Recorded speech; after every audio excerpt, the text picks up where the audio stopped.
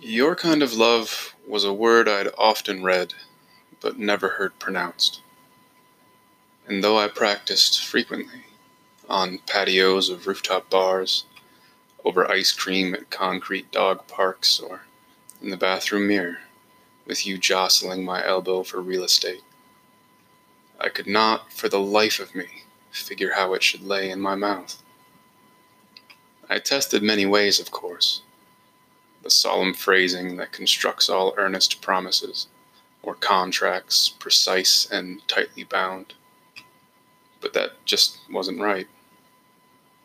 Contracts demand conditions, and your love had none. No obligations, or addendums, or termination clause. I experimented with the lilting tones of fairy tales, whispered within the walls of comforter castles at bedtime, to children fearful of the dark, assuring them they are safe and home and wanted. But those two just didn't fit. Too intangible, too fanciful, for something as real, as incontrovertible as what passes between you and I.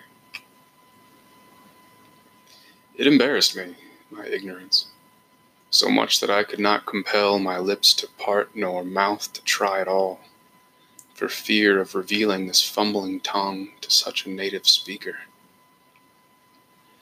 But it was not until I noticed you noticing me, fiddling your ring around a finger, that I realized your love was a thing best understood as sign language. Not simply read or spoken, but performed. A daily note, placed unassumingly near a ready coffee pot. Contented, unintelligible murmuring when I come to bed, regardless of the hour. 3 quick hand squeezes on the car ride home, one for every syllable.